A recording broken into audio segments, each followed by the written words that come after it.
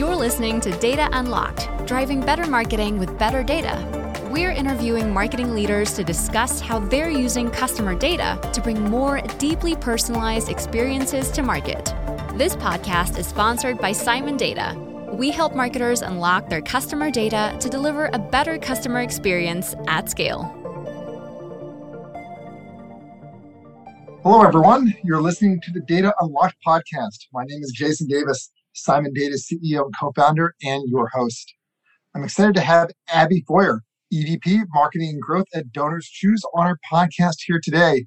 Thanks for joining us. Thanks so much for having me, Jason. I'm excited to be here. Thanks, Abby. And for our listeners who are not familiar with DonorsChoose, can you share a little bit about yourself and the company? DonorsChoose is a website that helps any public school teacher in the U.S. get materials, resources, experiences that their students need to learn. We've been around for 20 years. So our founder, Charles Best, he was a history teacher out in the Bronx, and he was surprised to find that his students didn't have their own copies of the books that he wanted them to read. He found himself actually Xeroxing a copy of Little House on the Prairie one day in the copy room. And he thought to himself, there must be people out there that if they knew that there were this many teachers in America whose kids didn't have access to a computer if they had to learn to type, or a rug in a pre-K classroom, they would support those needs. And since Charles started the organization in 2000, we've been around for 20 years and have raised over $1 billion for classrooms across the US. There are teachers in 75% of public schools in the US who rely on DonorsChoose to get those materials for their students. And where do I fit into the equation? I lead the marketing team at DonorsChoose, and we think primarily about two different audiences. Like a traditional crowdfunding site or a marketplace, we ensure that the supply side is there, right? That there are enough teachers who know about DonorsChoose and post requests on our site so someone can search by their favorite book, by their favorite geography, and that we have right now over 50,000 requests posted on our site, and people can actually come and give to those projects. So that's supply side.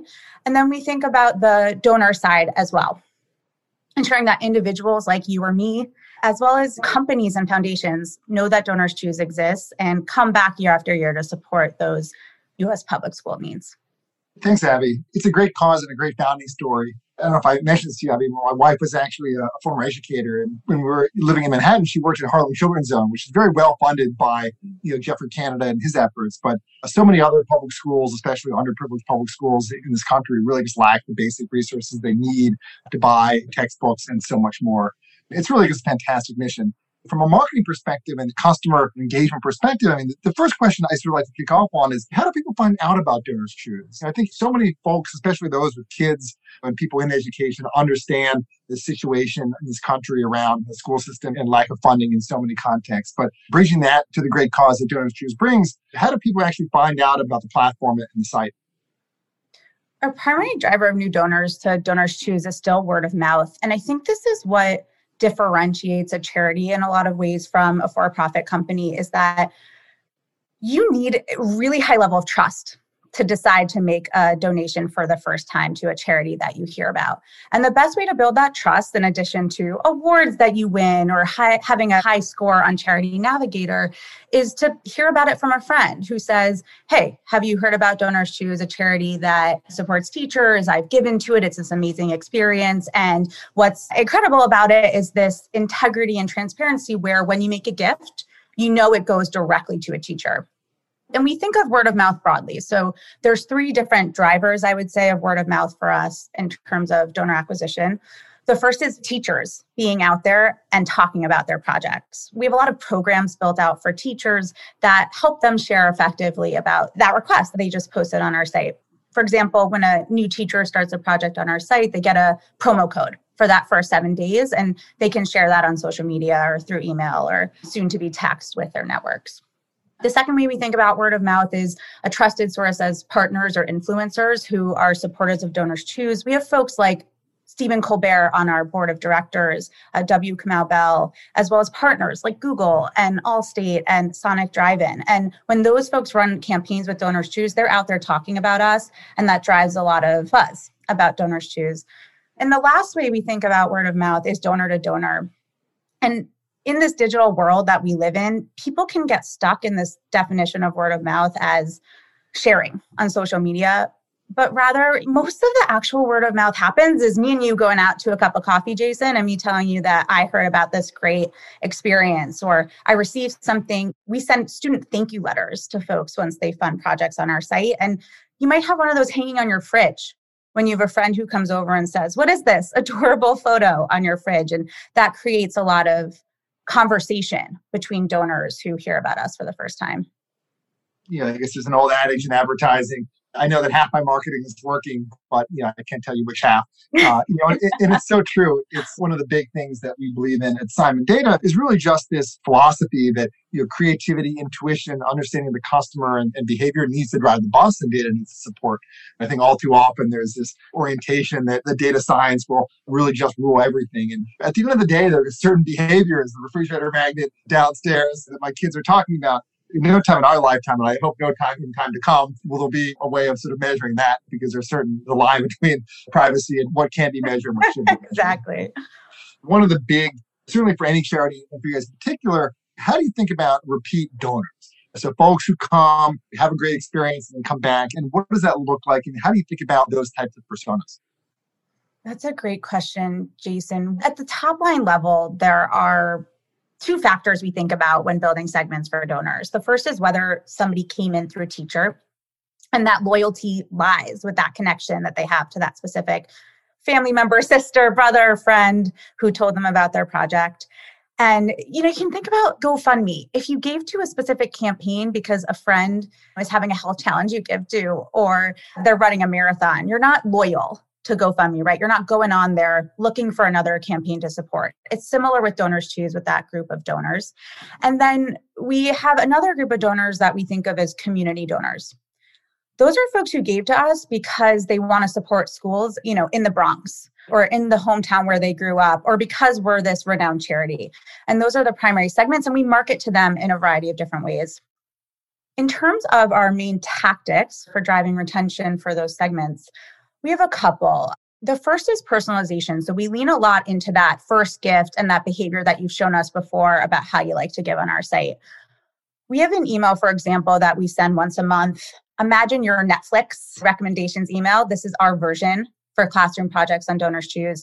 And the strongest indicators based on your past behavior are that acquisition source, but also geography. Geographic preference is really powerful in how people give on our site. Economic need, whether someone's trying to make the greatest impact. And there's a couple levers that have nothing to do with segmentation, like how much money is left on the project as that compares to your average gift size, that can make a big impact in conversion when someone hits our site and we feed them something that they liked in the past. Another big way that we drive retention with donors is creating big moments that create this feeling that there's a sense of urgency to give to a certain type of project or classroom. There's the major moments in the year like back to school, and Teacher Appreciation Week is a big one for us. Partners come to us and we do a lot of events then. But we also have found we can create moments like something around our anniversary with our most engaged donors, where we show them that last project, that first project they gave to, and that inspires them and they see those heartwarming words from those teachers. Or a book event during National Read Aloud Month, where folks are inspired to give that way as well. So we rely on really a lot of automated emails and messages based on those historical preferences, based on that project you gave to, and then these big events throughout the year to drive that engagement. How are leading brands using data to bring more deeply personalized experiences to market? Find out on Data Unlocked, driving better marketing with better data. You can listen to more episodes on Spotify, Apple Podcasts, and Google Podcasts. This podcast is sponsored by Simon Data. We help marketers unlock their customer data to deliver a better customer experience at scale. That makes a ton of sense. I mean, certainly an attribute like geo is intuitively super critical. Whether it's supporting the city that you live in, we both live in Brooklyn, and there's certainly some very overprivileged as well as some very underprivileged schools in Brooklyn, or sort of supporting the hometown that you grew up in that may need some money for textbooks and whatnot rather.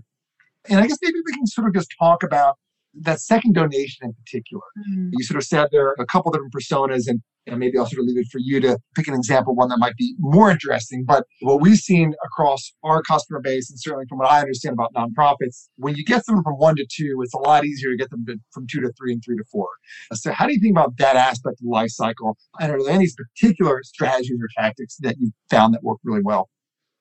Yeah, we think about that timeline as the first 6 months that you've been on Donors Choose before we're then getting you into a win-back series to make sure that you don't fall off after a year of being with us. And, I will say we're different than, just to contextualize as you talk about Donors Choose compared to other companies you might have visit the podcast, we're not measuring daily active users. We don't assume anyone is going to be using our product like they use a banking system that they're on every single day. There are some people who like to give to charity once a year. There's other folks who want to do it regularly. But what we have learned through research is that what's powerful about our model is that even if you planned out how much you want to give to nonprofits in that year, or even how much you want to give to education, through a really compelling email or event, we can get you to give again.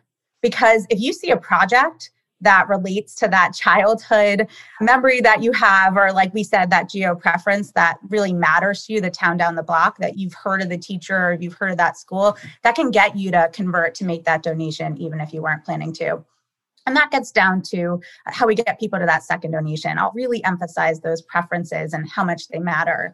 And we send people, especially within those first 7 days, we send them a welcome series. We want them to understand their relationship with Donors Choose, but then we just send them a project that is in that community that they gave to first, that ideally has a match offer on it, which is another really big driver for us in terms of conversion of someone feeling like their dollars are going further. And ideally that we do something called an A+ designation on our projects, where something that's unique about Donors Choose is we vet requests before they get posted. We make sure it's an actual teacher. We read the project to make sure there's no student privacy information. We ensure that when the teacher actually creates a cart through Amazon or another vendor that gets attached to that project, so donors can see what that looks like. And we designate some of those projects as the best projects that have a snazzy title or have this really heartwarming feel when someone reads them. And adding that layer early on when we try to get someone to come back can make a big difference.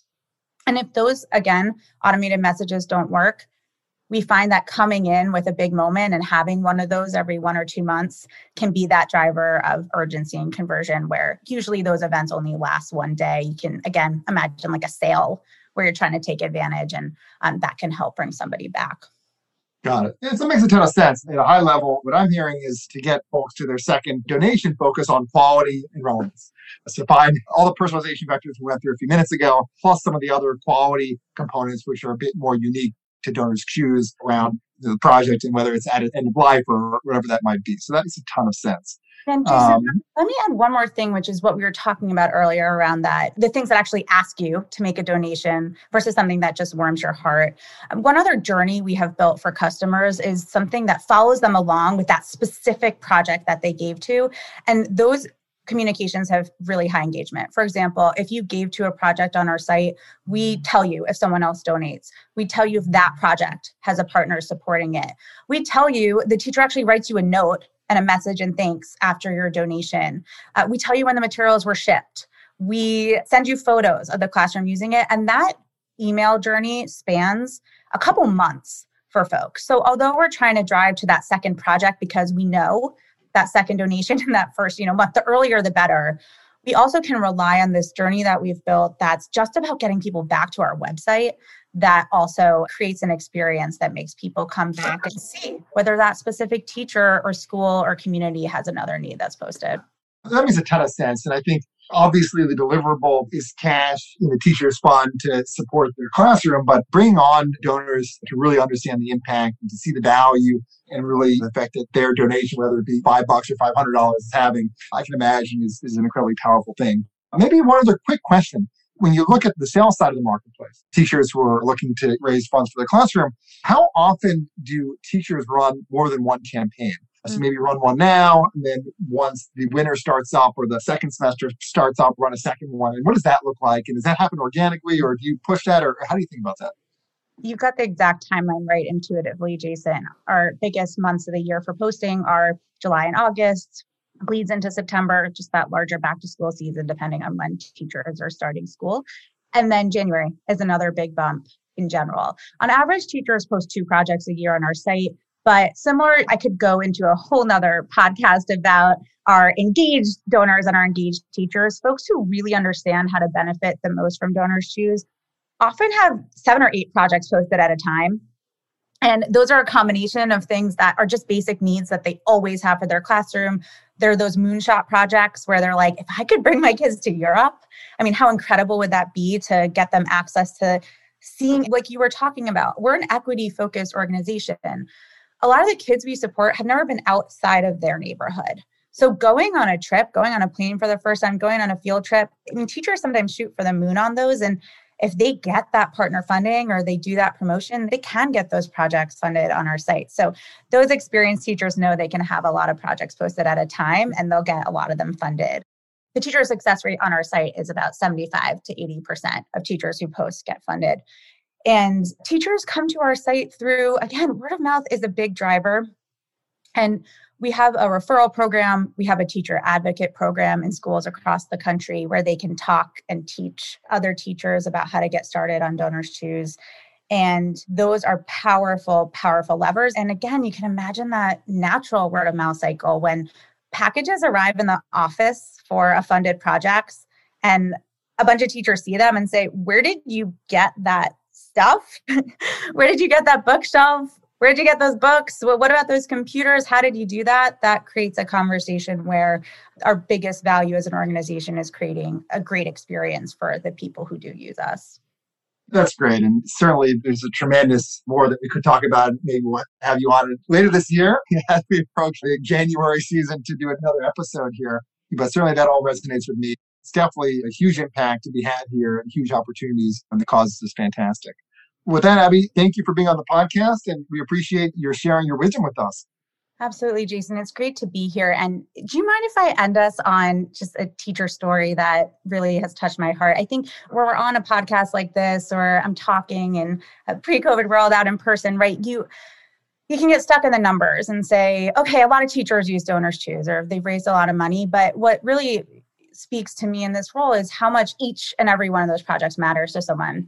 And I'll just pull out this quote that a teacher shared with us in our teacher Facebook community after a big event that we had that funded book projects on our site.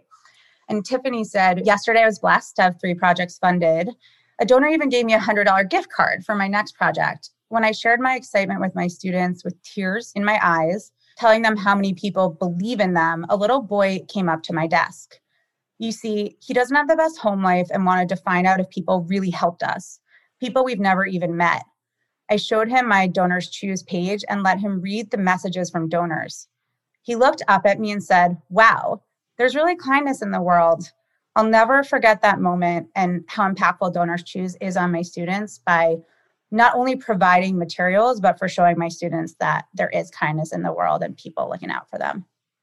So thank you for having me on the podcast and thinking of Donors Choose. It's great to be here, and I hope that leaves you with a heartwarming feeling as we head off. 100%, Abby. And for any of our listeners today who want to make a donation or just sort of explore some of the projects to be funded, you can go to Donors Choose, and there are thousands or tens of thousands, or a tremendous number of projects available, especially now that we get into the fall semester.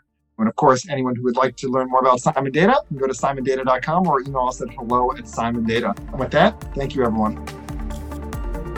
You've been listening to The Data Unlocked, driving better marketing with better data.